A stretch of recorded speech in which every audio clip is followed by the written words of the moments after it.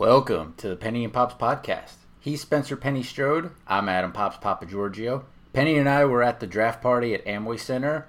I got a free Jonathan Isaac jersey out of it, so at least that turned out well for me.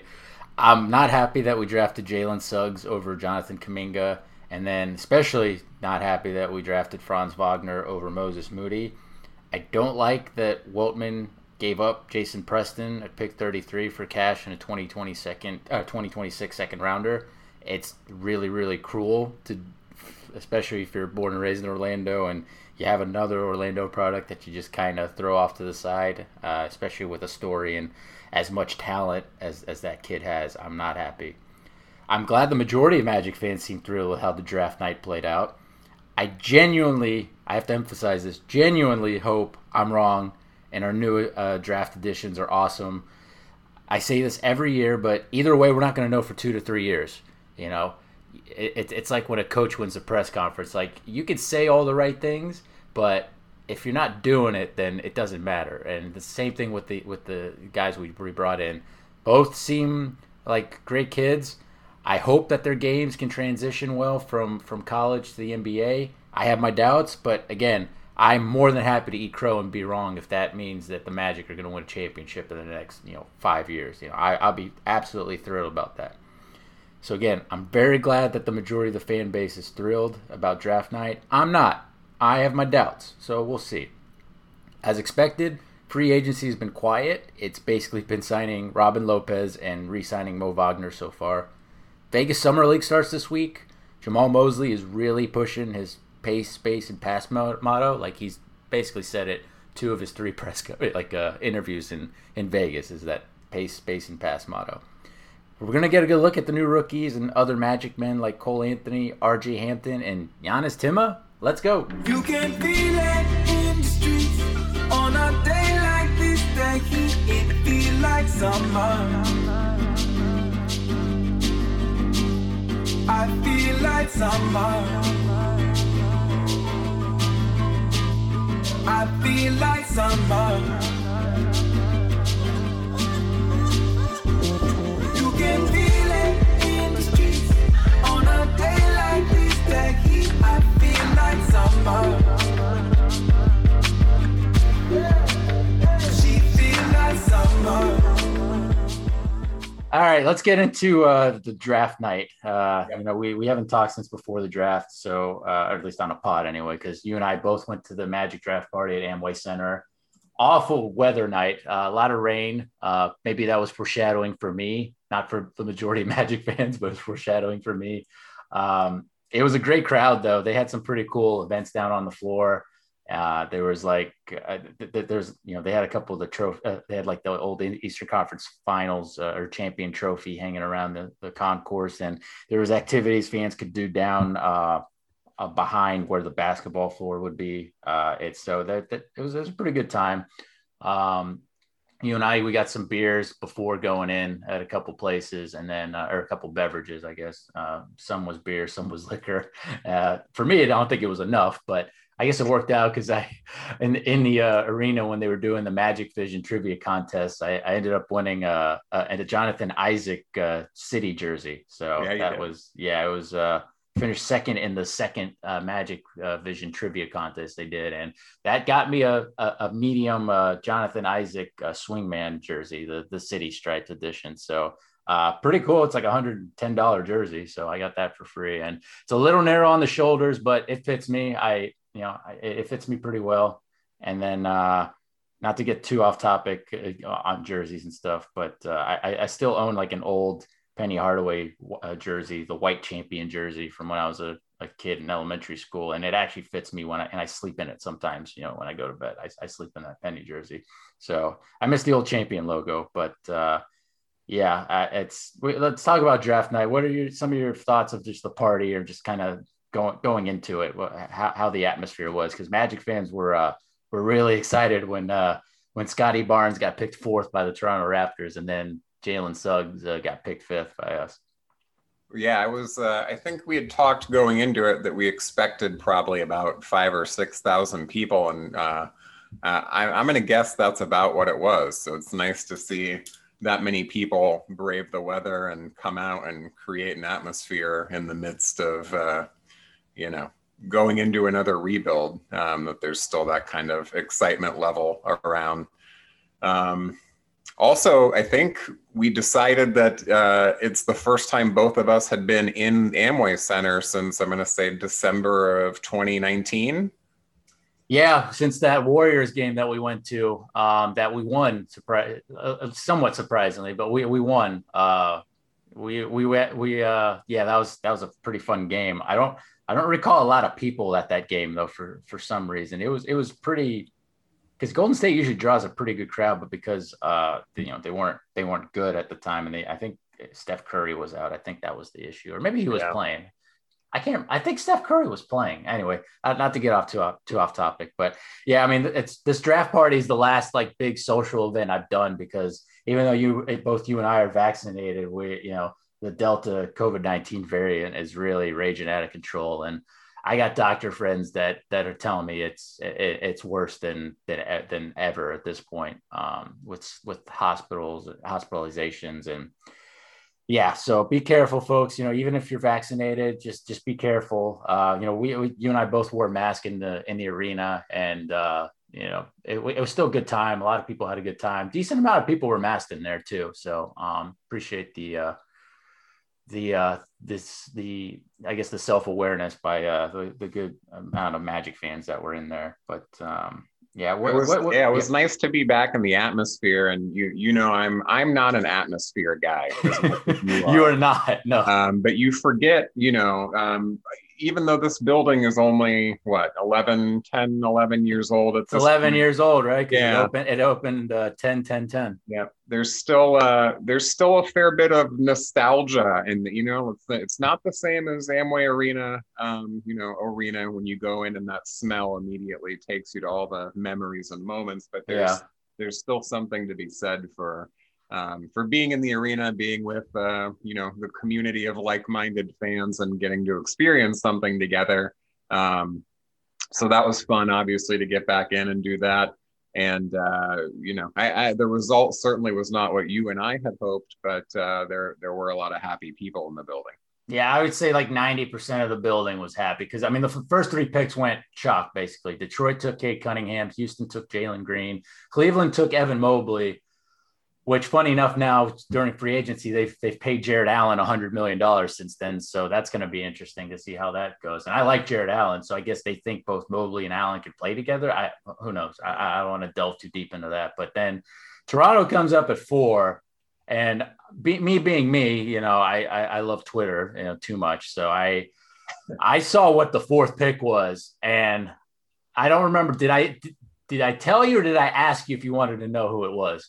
I think I cheated. I know you did it for 8. I know for 8, yeah. You were like, don't tell me unless it's Şengün or something. And I was like, well, it's not Şengün at 8, but but anyway. I was surprised. I'll say this, that the reaction in the building for number 4 when Scotty Barnes goes off the board.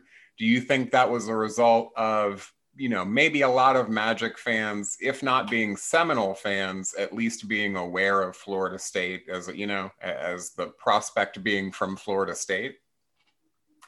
I was surprised. I was surprised that many people were so happy. There was a reaction. Yeah. It was honestly, the reaction for Toronto picking Barnes at 4 might have been more, I want to say louder, because it was very loud when the Magic took Suggs at 5th, but there was more almost joy in the Magic in Toronto taking Barnes off the board at 4 than there was almost Suggs, Suggs being picked at 5. Again, the reaction for Suggs was louder, but it was almost that holy shit type of joy where it's like they took Barnes at 4. We're not getting Barnes. We're not taking a guy that definitely can't shoot. You participated in the Scotty Barnes reaction. You were part of the wow. It's the only one I didn't record on YouTube, because I didn't expect. I didn't expect. I didn't expect Barnes to go at 4. I really didn't. I thought Toronto would actually either take Suggs or Kuminga. I didn't think Barnes was actually in play, but there you go. So and then 5 comes with Suggs. We can talk about Suggs now, because I've been very out loud about it on Twitter about how I don't like the Suggs pick. We'll talk about 8 for sure because there's more skepticism at 8. But with 5, I thought the pick should have been Jonathan Kuminga at 5. I just view him as a better. I view him as a higher ceiling guy and a better two-way guy. And I view Kuminga as just as a guy who also feels a need. Like, we still need a small forward, honestly. Like, we don't have, unless you plan on playing Jonathan Isaac at small forward, and we'll talk about the depth chart in a bit, but unless you plan on playing Isaac at small forward or RJ Hampton at small forward, or you're asking, Michael Carter Williams, Gary Harris, Terrence Ross, like, none of those guys are really threes. Like, some people are saying Chuma Okeke's a 3. Chuma's not a 3. He's a 4. It's at least my mind. And people say, well, it's position basketball. It doesn't matter. But I thought for, Kuminga, he's listed at 6'8". Some people say he's closer to 6'6". That's fine. He's a small forward. The way I view Suggs is, I look, to be fair, to clarify as well, and you can clarify this. Do you like Suggs over Barnes? Because I like Suggs over Barnes as the pick. Not that we had the chance. Fair to say, in terms of offensive capability, which we desperately need some sort of offense from somewhere. The way I view Suggs is the Magic are going to have to be very careful how they view them, because Suggs' style of play at Gonzaga, it's going to be tough for that to translate well to the league with better defense. People say he's a great athlete. Like, look, I get it. He played football. He's an amazing athlete at Minnesota, but people view him athletically as like a Russell Westbrook. And I'm just like, pump the brakes on that, because he's not as fast. He's not as strong. I think he's still like 175 pounds. So he's going to have to put some muscle on. He's either 6'5", 6'4", so he's a decent size even for a shooting guard there, height wise. But I don't think he's going to be able to go up and down easily, in the NBA, not nearly as easily in the NBA as he did in college. And my concern is he's going to take reps away from either Markelle Fultz or RJ Hampton, unless you play Suggs at shooting guard, which, we still have Terrence Ross and Gary Harris on the roster. I would assume that at least one of them is going to be gone by this time the season starts, because then we're talking about a lot of guards on the roster, especially with the news from John Hammond that he leaked on a 96.9 a game interview that they expect Markelle Fultz to be back like almost at the start of the season, which threw me a huge shock. And I went off topic because I'm me on that. But quick, Penny, are you surprised that they think Fultz might actually start this season, or at least Hammond actually admitted that they think Fultz might actually start, play at the start of the season or within a month of the start of the season? Because the guy had surgery in January. Yeah, I mean, I think it goes against kind of the way the organization has handled injuries, at least during this regime. And there's no real tangible benefit in terms of what we're trying to accomplish in the season ahead to rush somebody back, right?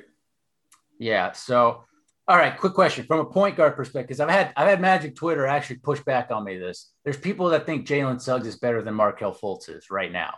Do you agree with that? I disagree with that. And look, both of us are Magic fans and want the best. I have significant, and I hope I'm wrong as you do. Yeah, I have significant concerns about what's going to translate to the NBA in terms of physical tools and production, and certainly you can't say. I mean, Markelle Fultz has a body of work. Yeah, he does. And look, Fultz is at least improving his shot. Like, he's going to be. I would bet good money this season that Fultz is going to shoot in the mid 30% from 3-point range this season. And if he's doing that, and look, people are talking about how Suggs is very smart on the floor. He's got great court vision for a point guard. Fultz is almost elite at that. I mean, Fultz is the guy that you want starting your offense as a distributor, and he's actually got the actual body to withstand a lot of contact. Like, Fultz isn't known as a football player, but I mean, he played football growing up, and he looks more like a football player than Jalen Suggs does in my mind. So he can at least handle the contact. Now, look, Suggs, you put him in an NBA, training program, and he'll get stronger, of course, and we'll see how that goes.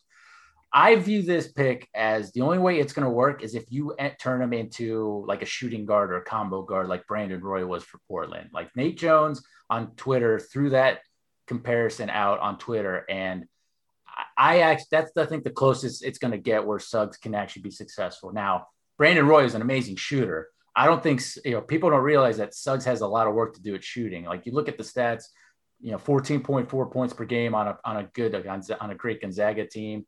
Obviously, if he was on a worse team, the scoring points per game would go higher. I get that. 1.9 steals per game. I question a lot of the competition that he went up against. Like I get it, Gonzaga was undefeated all the way up to the title game and the tourney. I get that. 5.3 rebounds per game. Cool. He might be able to rebound, good for his position. 4.5 assists per game. People look at the 50.3 field goal percentage and think he can shoot, but a lot of that, a lot of those attempts, a lot of those makes was him just going to the rim at will against these college kids that none of them are going to sniff professional basketball ever. So that's the thing that you really have to take it with a grain of salt. Whereas with Kuminga, even though, he had his struggles in the G League has really good competition. Like there's grown ass men in that league, and you learn a lot playing, 13, 15 games that Kuminga played in the G League. So that was my thing. And Kuminga came into this season, if not ranked first, with Cade Cunningham, second behind Cade Cunningham. And there's nothing from a G League perspective, I thought, that would have him not be, a top 4 pick. Like I still think Kuminga is going to be the better pro. And it's annoying to me that Golden State basically had my dream draft, which we'll talk about in a little bit. But, to me, Suggs isn't a proven shooter. Like he shot 33.7% from 3-point range, which it's okay. And yet, and as well, he didn't shoot a lot of attempts. He took 3.5 3-point attempts per game, which isn't a lot. So we'll see what happens when the volume, goes up on that. If people think he's going to be Trae Young, that's not it. And if you think he's going to be Trae Young, he's going to fail, especially now that the NBA rules are changing to where guys that flop and flail and, play for contact more than actually try to score a bucket, that's not going to work. The 75.4 free throw percentage on just 3.8 free throw attempts per game, that's not great. It's very, it's meh. Whereas a guy like Moses Moody was getting to the line almost double the amount of times. And, that typically translates well to the league. So I don't know, what are some of the stuff I said that kind of stands out to you, Penny, that you kind of want to hop in on as far as your concerns go? Like I said, if the team views Suggs as a shooting guard or some type of combo guard where he's playing next to Suggs and next to whatever person we play at small forward, like that's his best chance. That's how I view it. Yeah, well, I'll take a different tact. It's been a while since the Magic's and we'll talk about the 8th pick too in a second, how it all comes together. But it's been a while since the Magic's draft has been universally praised, and I guess that's partially by default this time, right? Because you can't control Suggs sliding to you at 5. Everybody says the Magic had an amazing draft because Suggs fell to us. That's basically what it comes down to. All those A+ grades are because of Suggs. I thought it was interesting. ESPN's Kevin Pelton had said in his kind of draft grade comments that the Magic haven't had a perimeter star the quality of Jalen Suggs since Hedo Turkoglu and Jameer Nelson, which I don't think anyone ever considered Hedo Turkoglu a star while we were in the run. And especially not Jameer either. But very clearly indicated that the upside for Suggs is much higher than Markelle, RJ, and Cole. And I'll grant you Cole, but I don't think that's necessarily true for Markelle and RJ. And really, for Markelle Fultz, if he can just incrementally improve the shooting from long range, Everything else is pretty much very close to where it needs to be, other than, I guess durability at this point has to be a concern, as with everyone on our roster, seemingly. But my overarching concern, aside from fit, and I think fit shakes itself out, right? Whoever is going to rise to the level that we need them to get to will find a place, and everyone else will piece in or get shipped out, and that is what it is. But I'm not sold on I'm not sold on the physical tools translating, and I hope I'm wrong, but that's where I'm at today. Yeah, well, we'll see. Again, hopefully they prove us wrong. All right, so the Magic took Suggs at 5. The draft gets crazy, absolutely crazy after that, because OKC takes Josh Giddey 6th.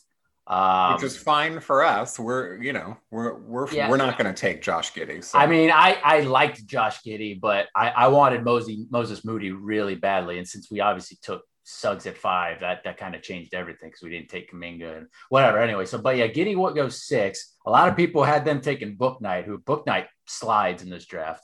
And then 7, Jonathan Kuminga goes to Golden State. And I'm just like, wow. The guy that was ranked, 1B or second going into the college/G League season, it falls all the way to 7th to an amazing team, or a team that should be amazing if they stay healthy, So Kuminga goes 7, and then 8. So for 8, you definitely told me, like, don't tell me what the pick is unless it's Alperen Sengun. And as soon as I saw the pick come up on my phone, I literally had to ask you, like, are you sure you don't want me to tell you what the pick is?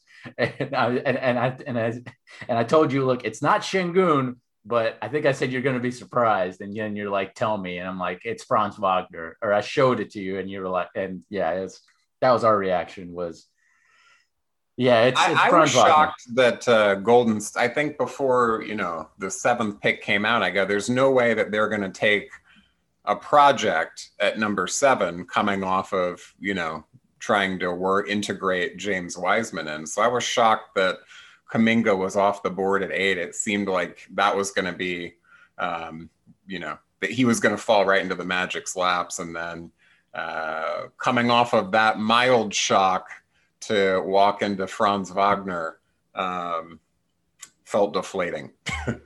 Yeah, and now we know a couple of days later that it looks like the Magic gave Wagner like a soft promise at 8. Like people said the Kings gave Wagner a promise at 9, but it seems like we gave him a promise at 8. And I'm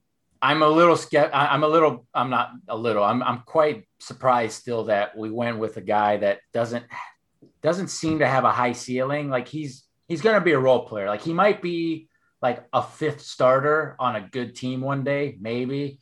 But I mean, we took a guy that when we needed to take swings at guys that could be stars. Like I really think Moses Moody could be a star. Golden State had basically my perfect draft without having to move up. Like they had Kuminga at 7 and they took Moody at 14. And I still don't know how Moody fell that far, but it'll be interesting to see if Golden State actually ends up keeping those picks, or if they end up actually trading them, closer to the start of the season for veteran help. But a lot of that too is going to be, how do these guys all look at Summer League? And we'll get to that a little bit later. But with Wagner, he was, he was a sophomore out of Michigan. He's the younger brother of Mo Wagner, and whether he's 6'9" or 6'11", people seem to think that he's more of a small forward than a power forward. I disagree, especially if he's now 6'11". Like he's going to grow into his body and be like Mo Wagner is, almost kind of may hopefully more athletic, because Mo Wagner is more of like a center / power forward. But with Franz, the statistics are, 12.5 points per game his sophomore year, 6.5 rebounds, 3 assists, 1.3 steals, 1 block. The 83.5% free throw shooting on, just under 3 attempts per game. That's good. The guy can hit free throws. That's great. 47.7% from the field, 34.3% from 3-point range on 3.6 3-point attempts. So he's about even with Suggs, if not even with slightly higher attempts than Jalen Suggs. But I don't know if you had anybody else on in your mind for the Magic to get. I don't know if you had like, I feel like we had like 7 or 8 guys I would have rather have picked at that point over Wagner. I know he's, he spent time. He grew up in Germany. He grew up in that system, and then he came over and played 2 years at Michigan under Juwan Howard. And a lot of what I see with the college film, I just don't see it translating as well in the NBA. People, again, just like with Suggs, say that Wagner has really high IQ. Like people said, like the Magic got the 2 highest basketball IQ and the 2 best like defensive players and the defensively smart players in the draft. And I don't know, we'll see how that pans out. But for me, again, from a fit perspective, I'm just worried that this might take minutes away from like Chuma Okeke or something. I don't know. What are your views on Wagner? Again, I wanted Moses Moody, especially since we took Suggs. Like we still kind of need a guy that can play small forward. And I viewed Moses Moody as some type of Chris Middleton, Buddy Hield hybrid. Like I think that guy can be really freaking good. And we'll see how it pans out. But what are your views on the Wagner pick? Yeah, I think in terms of the skill set that's being highlighted and praised by everybody, specifically as the defensive end of the floor, and more specifically, kind of the off-ball defense. But we have that at the position. Yeah, and we have that. Look at the film. It's not like he's meeting anyone at the rim. He may have quick hands. That to me is going to be the hardest thing to translate. Even, I talked about Jalen Suggs physically not being sold. I'm even less sold on Wagner, just in terms of the foot speed required. Not only do you have to learn schematically, it's totally different in the NBA, but obviously the speed and the power is just almost an unfathomable level. It's drastically different. Like as each year goes by, that gap between the college and the NBA just seems to grow because the best players don't develop over 2, 3, 4 years in college. Like the best players are gone within a year, in Wagner's case, within 2 years, or they're going to the G League, or they're making money internationally. Now with the NCAA rules changing, some of that talent's going to probably stay more in college now, but my point still stands that the college product seems to be getting weaker every year. So sorry, continue your point. No, I agree with that. And I to your point, the percentage of yielding, let's call it a useful player, obviously gets smaller and smaller as you go, pick 6, pick 7, but you have to take a shot at someone with a high ceiling. It's not like we're trying to plug in, it's not like we're trying to plug in Courtney Lee as the 5th starter on a team with, championship aspirations. We're trying to find somebody that can lead a team. And I don't know that the high ceiling is there with Wagner, and I don't know that finding a key cog is necessarily what we need at this point either. I don't see certainly nothing offensively stands out to you. Not that he's not competent on that end of the floor, but I don't think there's anything that there's nothing exceptional. Does not wow you. And I think in terms of, the skill set on defense that I guess prompted him to get drafted at that position is going to be one of the hardest things to translate, not only in terms of speed and strength, but also in terms of craftiness too.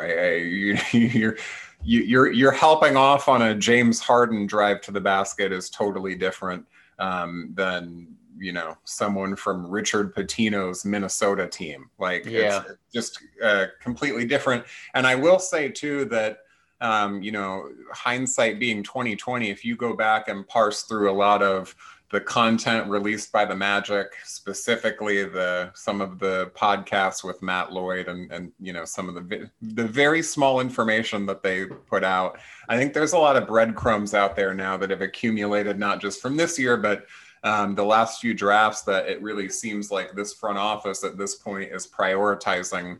I'm not going to say the blue bloods of college basketball because I don't think like Texas is a blue blood program, but there are programs that are pretty consistently developing NBA talent. So, Michigan, Texas, Gonzaga, Florida State, certainly lately. And I think that they tend to, they mentioned specifically scouting Gonzaga multiple times in person, even if Suggs did not make a trip to Orlando for a one-on-one. And did you see, by the way, to get on a small tangent? No, you're good. Yeah. Did you see the report unconfirmed that Suggs had just an absolutely god-awful private workout in Toronto? Yeah, I did. And I mean, it seems like it was that bad that's why they took Barnes. Like Barnes's workout with the Raptors was good, and Suggs was just so horrendous. Now, I mean, it's tough to say because I kind of don't want to put that much heavy weight on individual workouts and stuff. But it's interesting that happened. Whether he did that on purpose or if he just had a genuinely awful workout, I don't know. But what did you have a point with that? Well, it's just I think in terms of decision making, it's interesting. You certainly don't want the last impression going into the draft to be so poor that they invite you back for a second workout, which in terms of getting ready for a job interview and stuff, can you imagine trying to ready yourself mentally after shitting the bed? It's so bad that they go, hey, hold on. Stay in Toronto for another day, come back and let's see if you can hit the broadside of a barn this time. Imagine going through that. And like you said earlier, like he didn't work out for the Magic. Like he didn't have, I don't think, even like a one-on-one, like up close interview. I don't think it's so,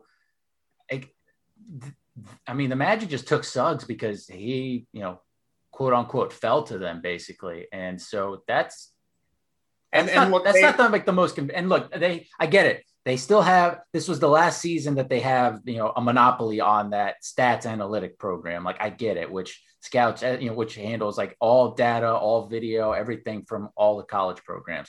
I get that. I understand they still have scouts that go.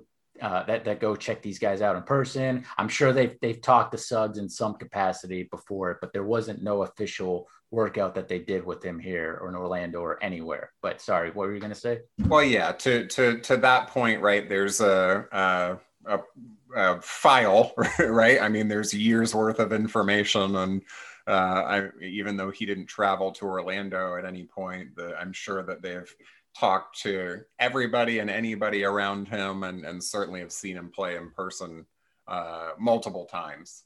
But it's interesting, I think, just in terms of how this front office staff is shaping their draft. I mean, there's pretty consistent themes now as we go through another draft year, especially with second round choices too. Yeah, and we'll get to that. I just want to make one point because you mentioned kind of the blue bloods kind of programs in college, but I think there's also a heavy tendency to look at who the blue chip kids are coming out of high school, like who are the high ranked guys, and like that goes all the way back to Mo Bamba. That includes Suggs now. We're taking guys that are ranked in like the top 10 of high school rankings, whether they do even better in college or not, it depends. But, and same thing with like RJ Hampton, I guess too. But when we traded for him, and especially in Cole Anthony, when we drafted him, like we're leaning heavily. Cause again, you said the whole, we're creating files on these guys. I mean, we're creating files on these kids when they're in like their junior years of high school, basically. So, I mean, it's a culmination of many years of work. And so, yeah. Excuse me.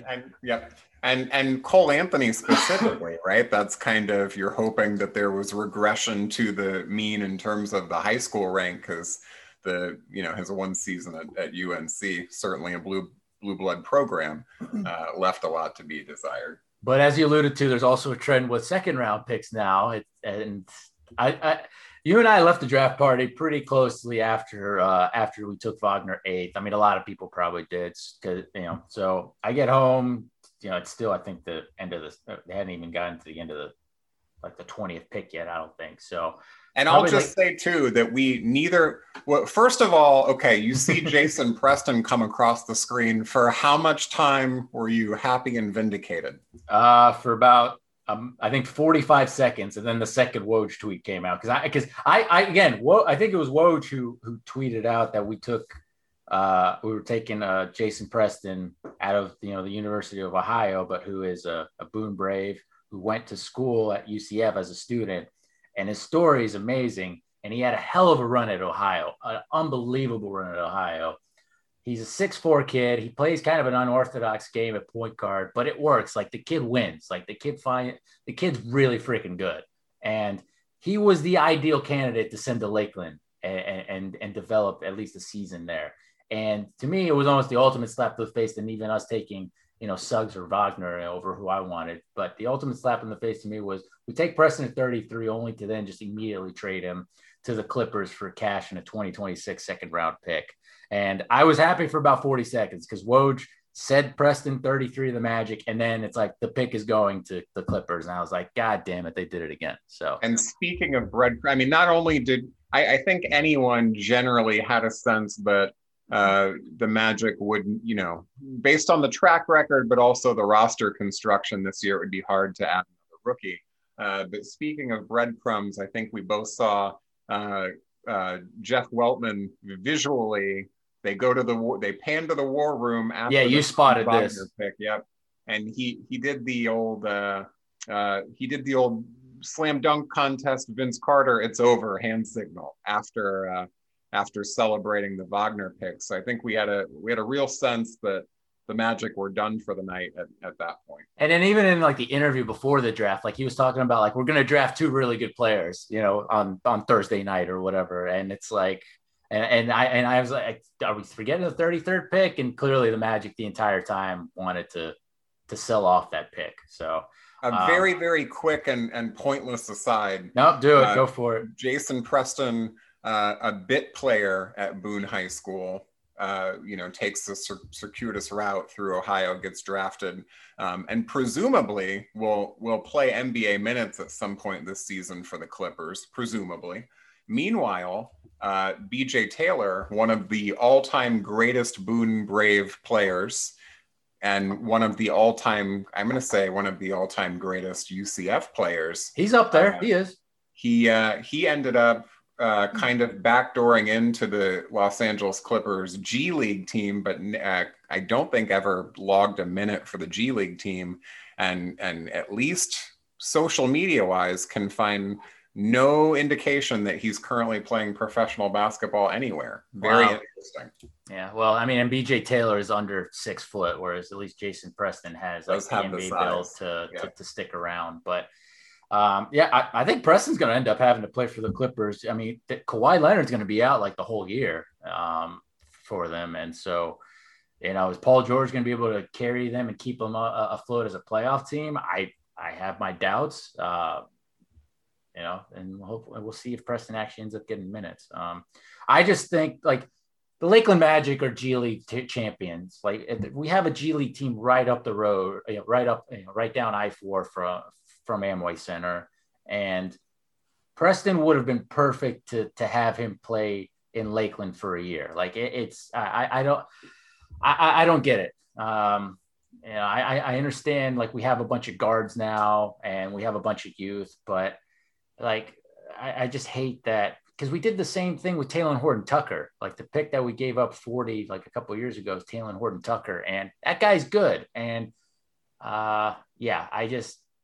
my views of second round picks or picks between 20 and 40 as how they view it, because they view picks between 20 and 40 as worthless apparently, as completely different. And of course, the years that they do keep the pick, like they draft Wessel Wundu, which I still think is a very good pick, and now he's a Charlotte Hornet now. And then the other one, Melvin Frazier Jr., which you and I think both immediately were like, that's a bad pick. And we were both right. But I don't want to pretend like I'm smarter than guys that are involved in basketball all the time. You know, from in Weltman's case since birth, because his dad was in the ABA and everything. So, but and those guys get paid millions of dollars and they get all this data in their hands and all these scouting reports in their hands. But I have my doubts. I mean, to continually kick the can down the proverbial road with second round pick, like at some point you got to take a stab at somebody. And if it's not drafting and stashing, or, stashing and developing, like, and we don't know about cash considerations and things of that nature to the dollar, but at some point you got to take a swing, especially with the way rosters are constructed now. And, the cap and tax limitations, like you almost need to hit on a second round pick at some point.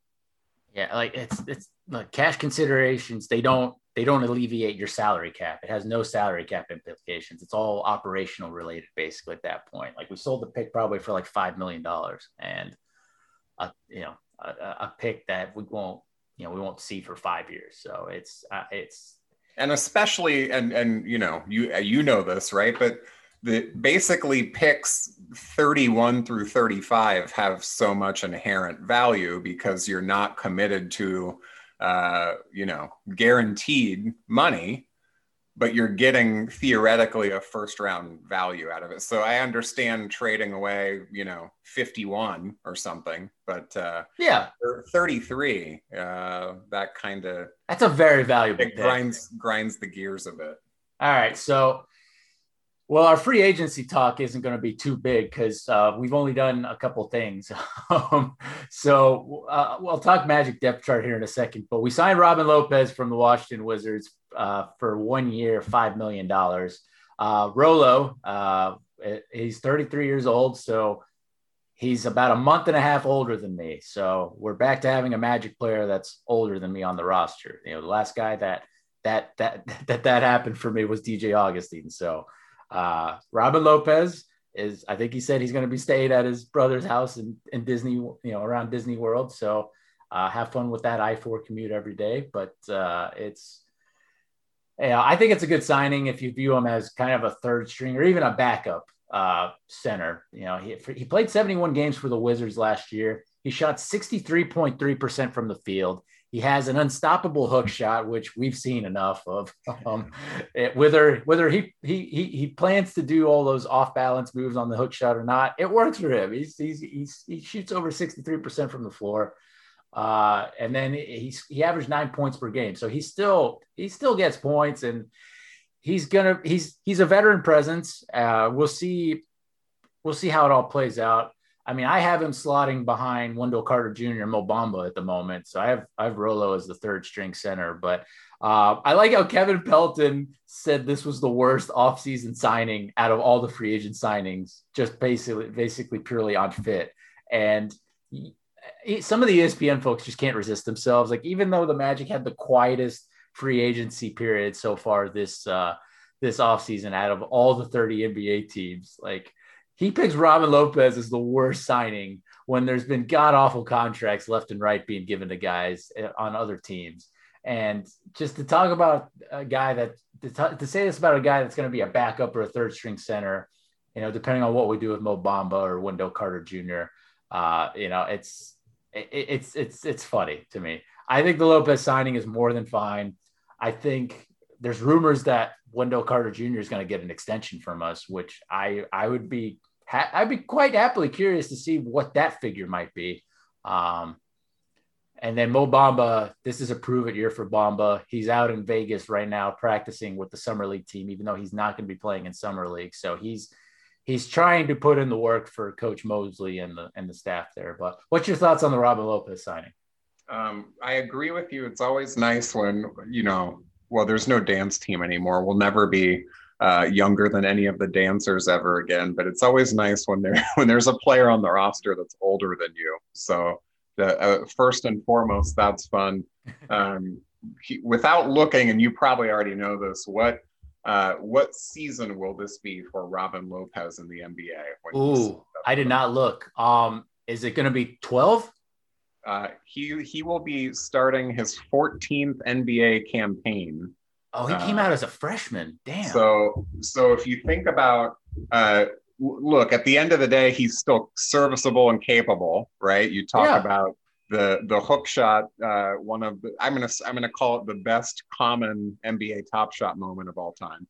But it's still worth the $50 I spent on it, even though it's worth like $7 right now on Top Shot. But certainly still serviceable on the floor. And, he's, let's call it a quirky personality. But that being said, there's depth to him as an individual. And in terms of being a locker room presence, he, basically came. He's going to be good for practices. He's going to be good for practices.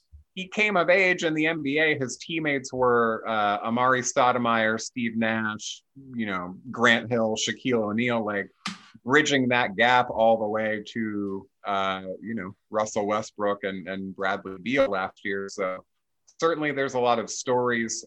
Hopefully there's a lot of wisdom to impart. And basically you're paying $5 million for professionalism at this point.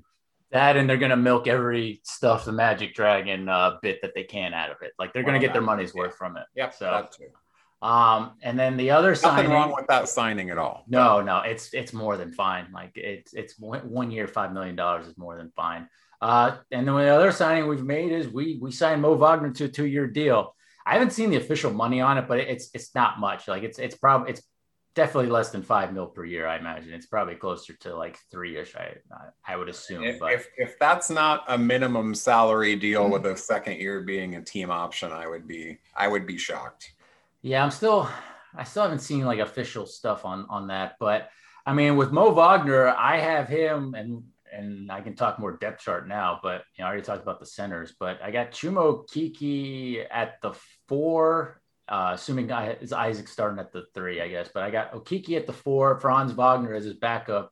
And then I got Mo Wagner there as the other 4. That's where I have him at the moment. But I mean, look, with Wagner, I guess he's being brought back just mostly because he's got a lot of NBA experience and he's obviously Franz's brother. So there's a lot there, but I mean, he's a serviceable 3rd string big man. He is. I like, even in the few games that he played last season with the Magic, he started 10 of the 11 games that he played with the Magic here because we were tanking, but he shot 37.2% from 3-point range. He played pretty well for Germany in the Olympics, even though for some reason they had him coming off the bench, which was a huge mistake in my mind. But I said it, I think the last podcast, but as like a Jason Smith type of backup, like that type of 3rd string backup, like it's fine. It's fine. Yeah, I got over all the Wagners. I'm okay with it. And I think I heard this comparison, and not to go too far on a tangent, but with Franz Wagner, I think the comparison I heard that was interesting from Ryan Russillo of the Ringer was that Franz Wagner is a better defender, but worse shooting version of Lauri Markkanen. And I don't know if I like that or not, but that might be the best case situation for him. And I think Lauri Markkanen can be had for a sign and trade as well. Still, I think he's going to be out of Chicago, which the Bulls have had quite the offseason. They're going for it. So the 2023 Bulls pick may not be that great, or if Billy Donovan shits the bed coaching and the Bulls get off to a horrible start, maybe they'll end up like breaking up that team within a year, and the 2023 Bulls first ends up looking really good. So we'll see on that. But and then I go over the rest of how I have the depth chart right now, but I got Jonathan Isaac starting at small forward. I got RJ Hampton as his backup. I got Michael Carter-Williams as the 3rd small forward at the moment / 3rd point guard.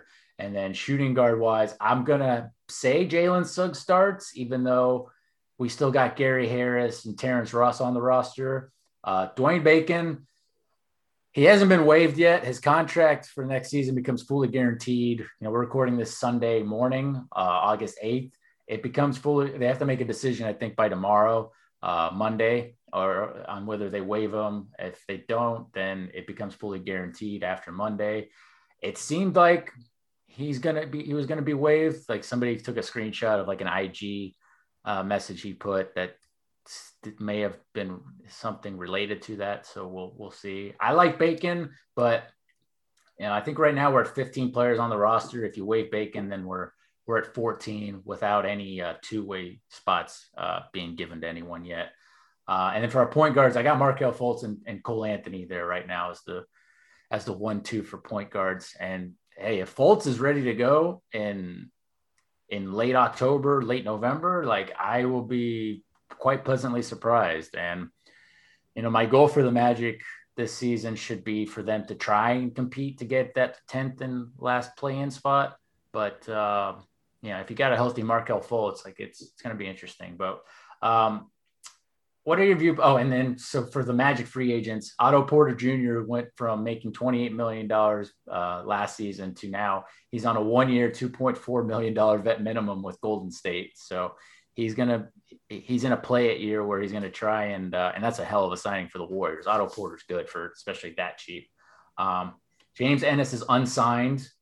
I assume he's going to be on a playoff team. I doubt the Magic are going to bring him back. Like I said, the Magic, unless if they waive Bacon, they'll be at 14 on the roster. People are saying, people like Josh Robinson seem to be thinking that, the Magic are going to leave that 15th spot open because they have that $17 million traded player exception from the Fournier trade. So, we'll see if we stay at 14, if we end up getting a 15th guy, assuming that Bacon's getting waived. And then, that's about it for free agents. I mean, Iggy Brzdakis is going to be on the Summer League roster. What are your thoughts on, I guess, the action or little action that we've had this off season? I mean, is it pretty much what you expected? Any thoughts or pushback on my Magic depth chart? What do you got? Well, the depth chart I think is fine. I'm not surprised by I don't think either one of us is surprised by the lack of action in terms of free agency. I can't imagine, again, no problem with Bacon being a 14th, 15th guy, but at this point, I feel like I can't imagine him being back. I'd almost rather go older with that spot. I don't know how you feel about that. But it also seems like the organization, in terms of doing right by the player, if you were going to waive him, they probably should have done it right at the deadline. So I don't know if that plays into it at all. There's an affinity here on this side of the microphone for Courtney Lee. I don't know if that's plausible or probable or not, but for somebody that's certainly not going to play in case, unless there's emergent situation, I think it'd be better to go older with that spot, kind of like a second run of Flalo situation again to go with that roster spot. And I think it does make sense financially. Again, the goals of this season are development and to try and play at least meaningful games for as long as possible. So financially and flexibility wise, I think it certainly makes the most sense to keep the 15th roster spot open, especially when you have got two guys on two ways that can plug and play a little bit as well. Do you think a trade's coming? Because I look at Bamba, I look at Terrence Ross, I look at Gary Harris's expiring $20 million contract. Like, you yourself, you said it, like we still need at least another vet. I feel like, whether that's Courtney Lee, I doubt guys like Millsap or Redick would want to come here because they're ring chasing. Danny Green's staying with Philly. I thought Danny Green might have been the guy, but yeah. I don't think the ship is sailing on James Ennis at this point, right?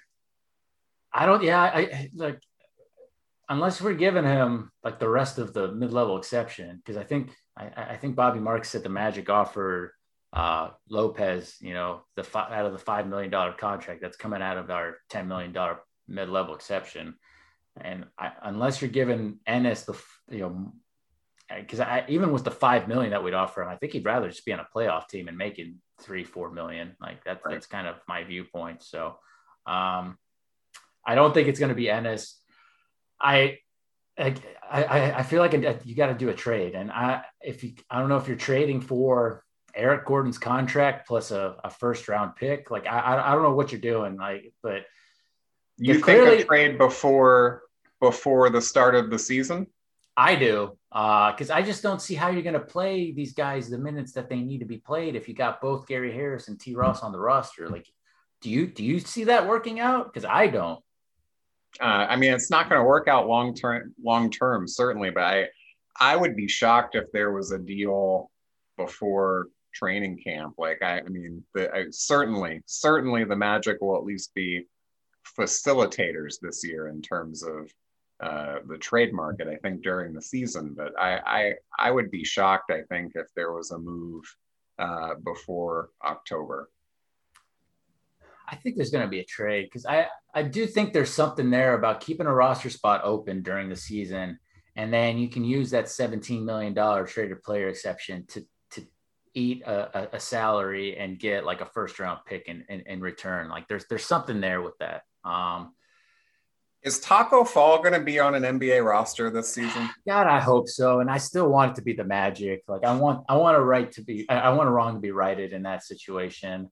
Like even like Dante Exum as like a third small forward would be pretty cool to have. Like I've still got Dante Exum stock, and he played really well for us, the Australian national team. We need another vet, man. Like the problem is the Magic clearly want to get a vet that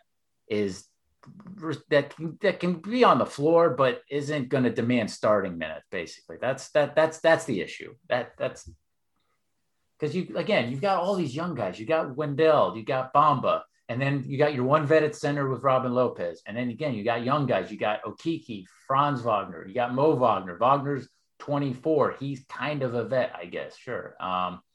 But he hasn't had a great NBA career. He's been passed around a bit now, but and then again, you've got Jonathan Isaac, you got RJ Hampton, like you got Michael Carter Williams, who's a very good vet to have. Like MCW should not go anywhere. So I guess between Lopez, MCW, and maybe they'll keep Gary Harris, because again, I'd rather have Harris over Terrence Ross, but that may be the complete opposite. But I mean, I guess that's enough, maybe. So I guess you're probably more right than I am in that it'd be a surprising thing to see a trade happen before the season starts, but I feel like there's going to be another move.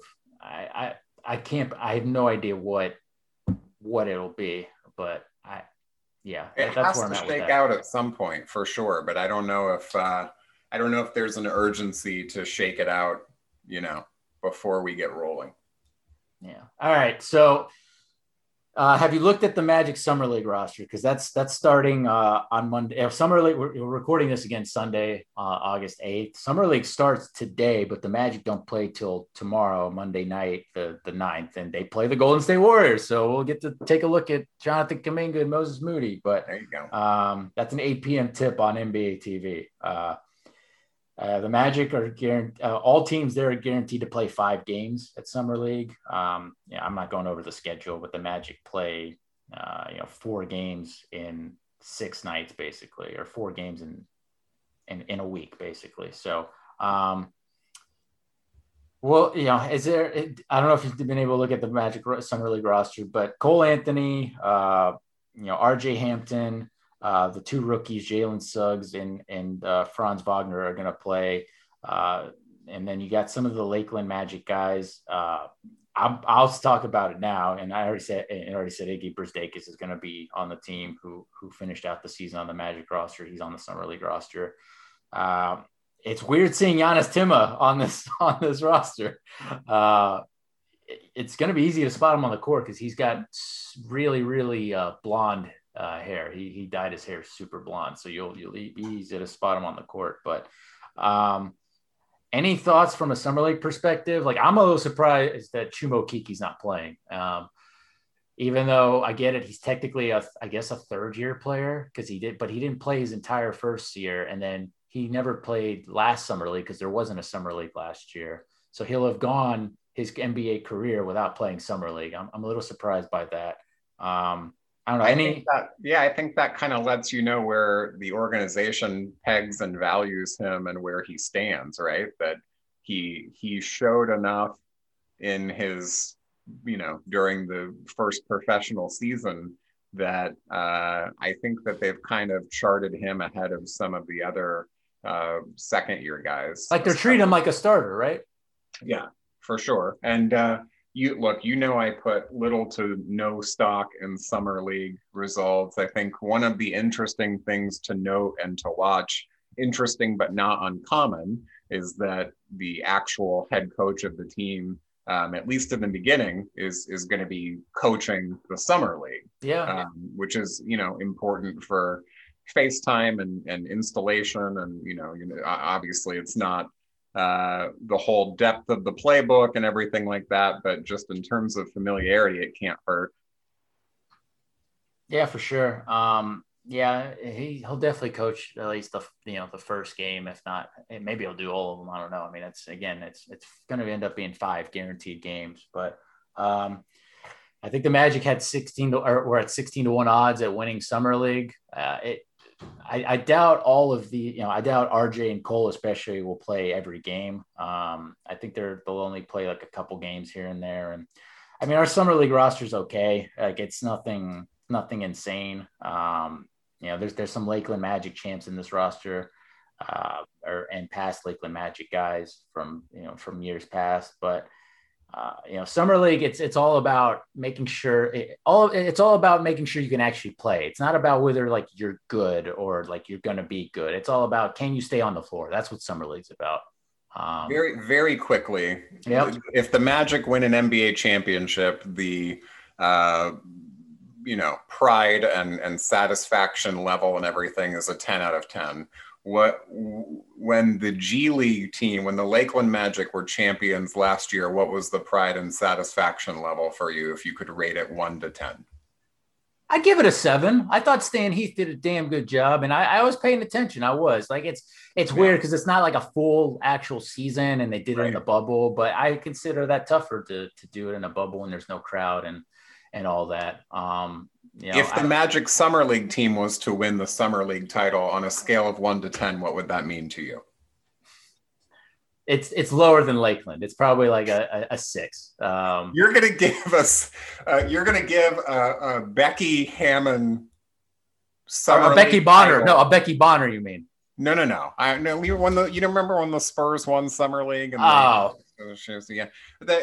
You're going to give it it's going to be 4 notches below an NBA title if the Magic win this. This is where we're at this point. Sure, why not? For the franchise. If they win the Summer League title, do you think that they'll bring the hardware to the next draft party next year? I hope not. I really hope not. That seems like a Sacramento type Kings move or something. I don't know. Yeah. I don't know. So I should rank it a lot lower or higher. What do you? No, I think. Well, okay. First of all, we're not going into the schedule, right? You're guaranteed 4 kind of pool play, and then do they just slot? Everyone plays a 5th. 2? Like I don't know because of COVID restrictions or there's even going to be a bracket, but I would give it. I'm going to get generously. I would give it a 2 out of 10. But I'm a curmudgeon. You actually enjoy life. So that's good. Well, I enjoy basketball. I don't know if I enjoy life enough, but that's a different podcast. But yeah, you're exactly right. Look, the results mean nothing. There's not a lot that can really be gleaned individually in terms of stats and performance. The only thing that you're looking for is that can they play a little bit? Do they belong on the floor? Do they look crazy out of place? And if all those things check out, then you're moving on to training camp and you got what you came for. All right. Well, we'll leave it on that. And then just one last thing. So the play-in tournament, it's staying the play-in same format. I don't know if you had any thoughts on it. I don't like that there isn't some, you have to finish within this many games of the 9th seed or whatever, the 8th seed to some type of prerequisite like there was in the bubble. Like, when the Magic had such a gap between them and the Wizards, I think for 8th, like it didn't trigger a play-in because there's such a large gap, which that didn't exist last season during the NBA season. I like the play-in tournament. And I said earlier, like the Magic, I hope they can find a way to sneak into the 10th spot in the play-in tournament. I'm sure some people would rather they just tank for Chet Holmgren or something. I don't know, but you can't tank forever. Like tanking doesn't work. The Magic haven't moved up in a draft lottery in 14 draft lotteries. Like it's quite a drought. We haven't moved up in the draft lottery since 1993. And you've got enough young talent now. Like you have it. Like if you end up if you end up getting like the 7th or 8th worst odds in the draft lottery, going to the draft lottery, that's fine. You still might be able to move up to the top 4. It's happened, every year during this new draft lottery format where I think 7th or 8th has moved up into the top 4. But you want to give Jamal Mosley a chance to keep his job, because with the Jacques Vaughn era, part of it was a large part of it was we were purposely tanking, and it's tough to keep guys motivated. And it's tough to turn that winning spirit on when the time comes to actually start winning games. We saw how that failed. So you want these guys to actually win games. And you know what? If you got Markelle Fultz and Jonathan Isaac healthy out there on the floor, we're going to win games. And there's going to be a lot of teams that are going to underestimate this squad, that you're just going to get into a win here, a win there. It's going to happen. So what's your thoughts on the play-in? I like it, and hopefully the Magic can sneak into a 10th play-in spot in the East.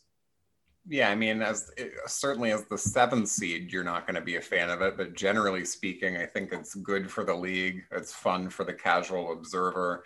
And it gives you more to play for when you're a team like the Magic that are, you're not going to be fighting for a top 8 spot, presumably.